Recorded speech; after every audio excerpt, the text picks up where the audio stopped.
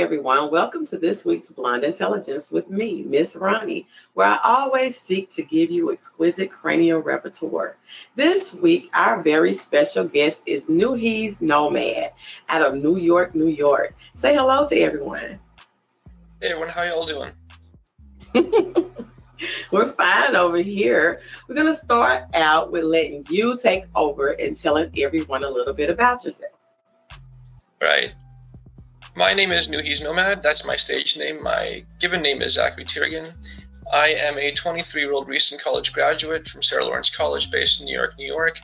I grew up studying classical voice, went to LaGuardia High School in the city, and then in college picked up bass and guitar and started taking songwriting a little more seriously. Okay. So tell me about your latest project.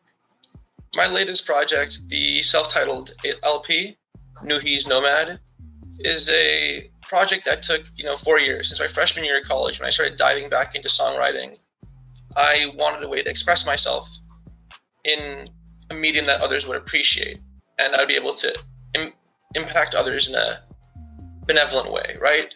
So before this, I was singing in a church choir, and I had one of my tenors in the tenor section told me around the Christmas time at the end of the year, he was like, Zach, I'm going to miss you because before singing next to you, I really didn't have the confidence. But now that I'm singing with you, you've given me this newfound self-esteem and makes you want to sing more.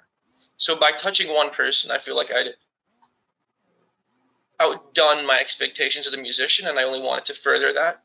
And the most immediate way to do so is by releasing an album, because that has 12 different songs, all with different sounds, different audiences, and different people who can be affected and uplifted by that music. Is this your first project? This is my first full LP, yes. Okay.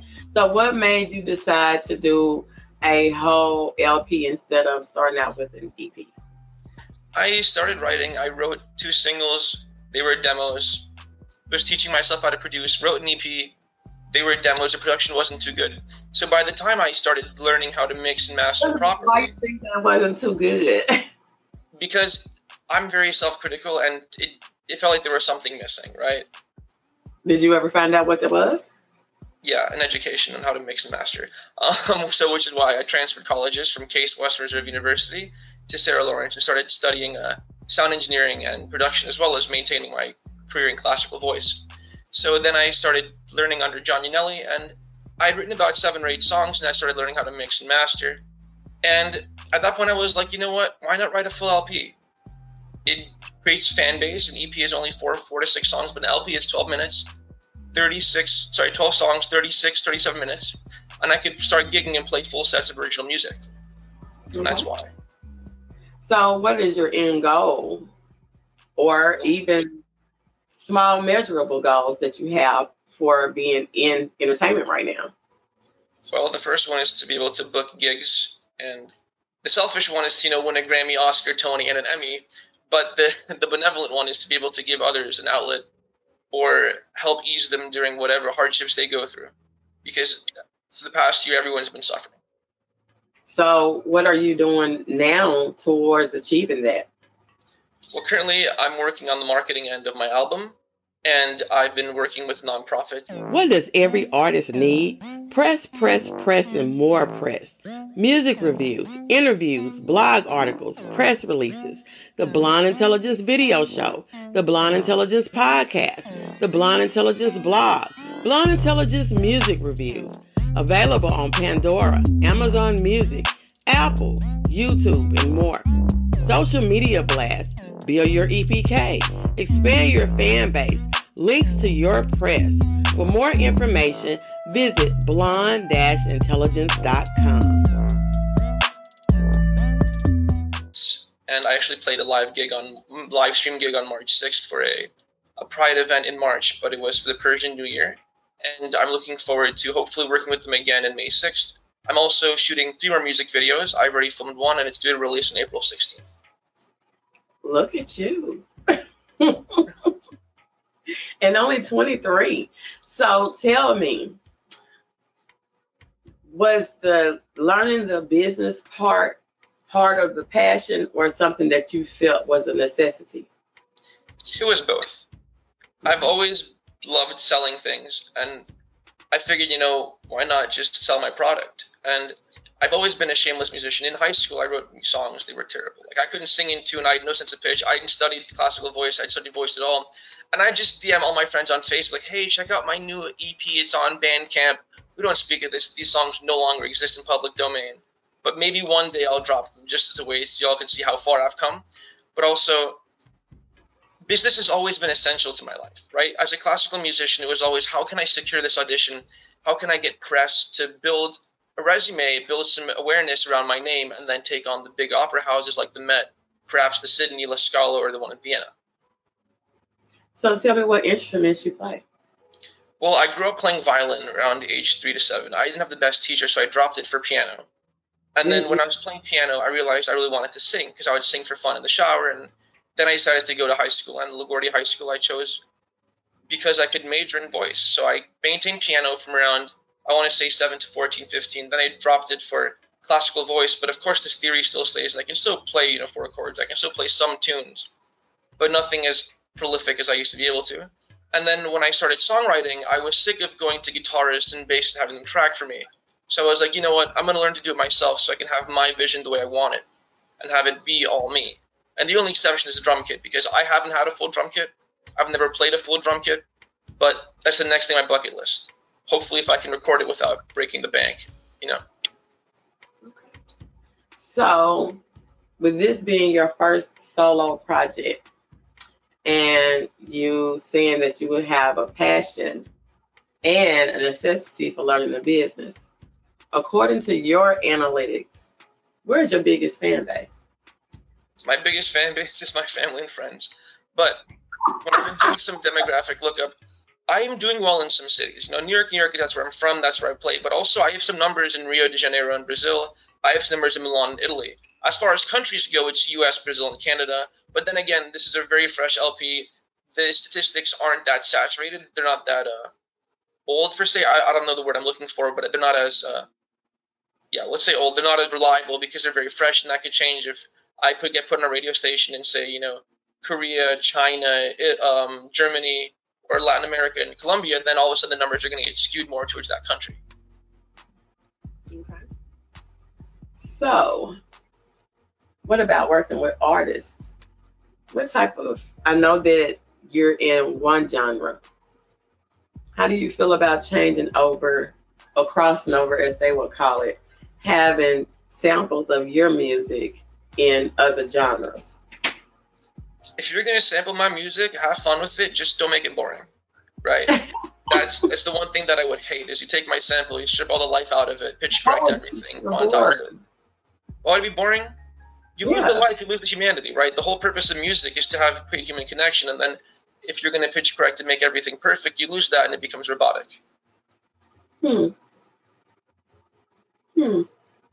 That's an interesting way of looking at it. Yeah, that's what I tell myself, because otherwise I'm spending hours making sure everything is perfectly in time and perfectly in tune. So, have you worked with any artists? I have mixed and produced and written with some other artists, although they typically stay close to me in folk rock, indie rock. One of them is signed to my label, which I run, and also is signed to myself. His name is Luke McCarthy, and he has an LP, I think. The label. Sorry? You failed to mention the label. Oh yeah, Turrigan Records. I founded that in 2018 because I figured if I can get the business down for myself, why not help bring others up with me? And we give them a competitive royalty rate without giving them advance and recouping. We cover most expenses, so they don't end up indebted to us. They're able to leave at any time. Okay. So, are you just trying to keep everything in-house where you don't have to outsource to anybody? Or are you trying to bring talent into your entity? How are you doing it? Both, a little bit of both. I like keeping most things in-house, but I do have... It gets tiring when you're mixing everyone's tune, you're mastering everyone's tune, and you're recording for them. So as we expand, I've been outsourcing. My drummer, he's based in Australia. I found him on Fiverr. He laid one groove. It was phenomenal. I've been working with him since. We have a personal relationship now. As far as mixing and mastering go, I have a buddy from high school who does mixing and mastering, and a friend of a friend in Seattle. And I have people in Austin, too. If I need to have an artist in Austin find a studio, I can go through them, put them up in the studio and have them get recorded. What does every artist need? Press, press, press, and more press. Music reviews, interviews, blog articles, press releases, the Blonde Intelligence video show, the Blonde Intelligence podcast, the Blonde Intelligence blog, Blonde Intelligence music reviews. Available on Pandora, Amazon Music, Apple, YouTube, and more.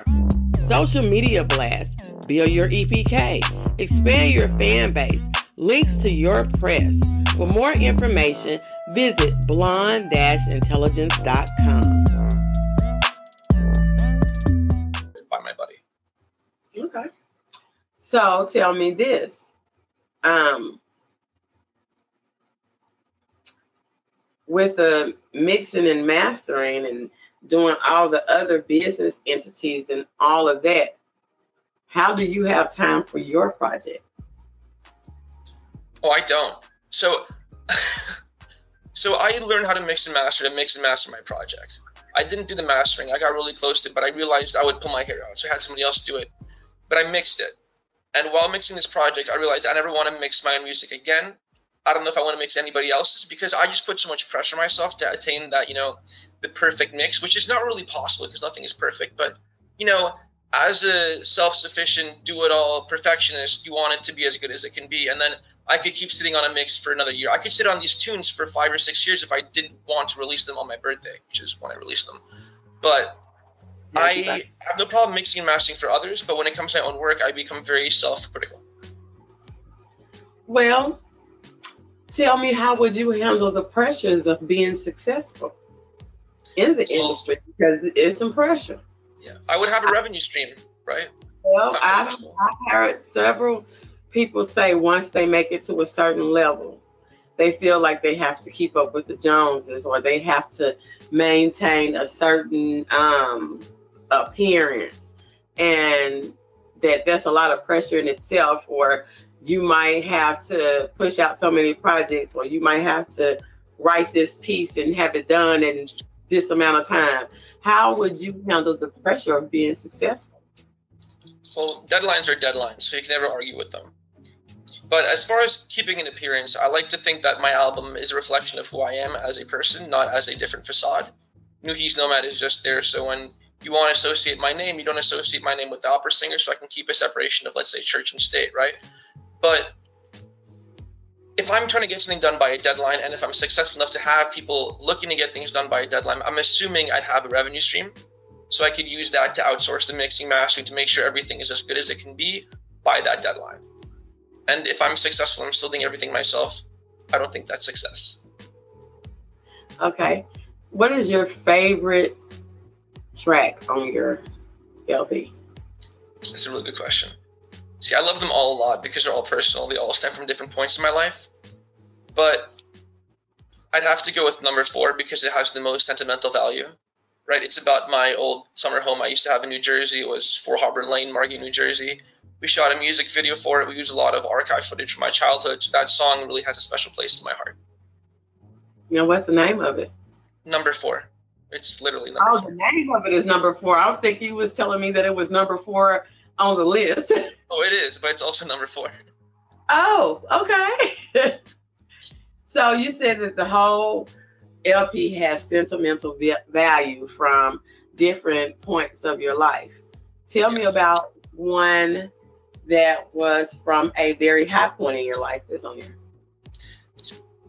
The Persian one, Angize, a high point in my life. It's an upbeat motivational tune that is in Farsi. Some of the verses translate to, I'm like a mountain of motivation and I will never tremble or fall.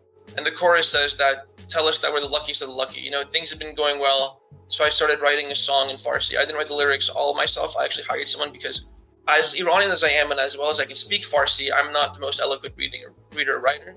And that's because my mom worked her butt off for me to learn, but I was a kid and I didn't want to study. I didn't want to pay attention, so I lost the edge that I could have had. Now tell me about how have your experience been with Share to Pros? I've enjoyed Share to Pros. I've been getting a lot of rave reviews, and I'd hope so after spending 4 years in this project. And I'm interested to see where the outreach goes, and not the outreach, but the impact and my exposure goes using Sheridan Bros.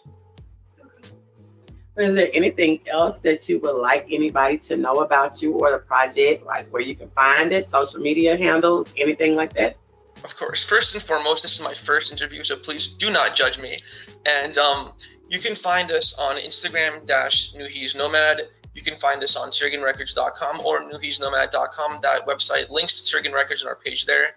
And you can also find us on Bandcamp should you choose to purchase the album at NewHe'sNomad.bandcamp.com. Okay.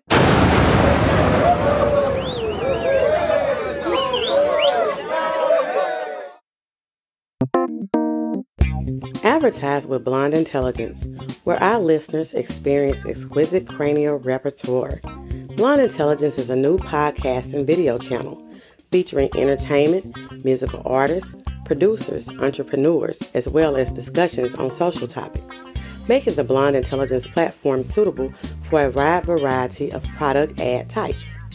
Video, Instagram TV, YouTube, and links shared to all Blonde Intelligence social media pages and select group networking platforms. This creates a collective base of over 50,000 potential sets of eyes on your product or service. Each sponsored ad will feature on both the podcast and video platforms. Sponsors have the choice of either a voice ad or audio-video ad, with 3 options for placements. Create a win-win business partnership by advertising with Blonde Intelligence.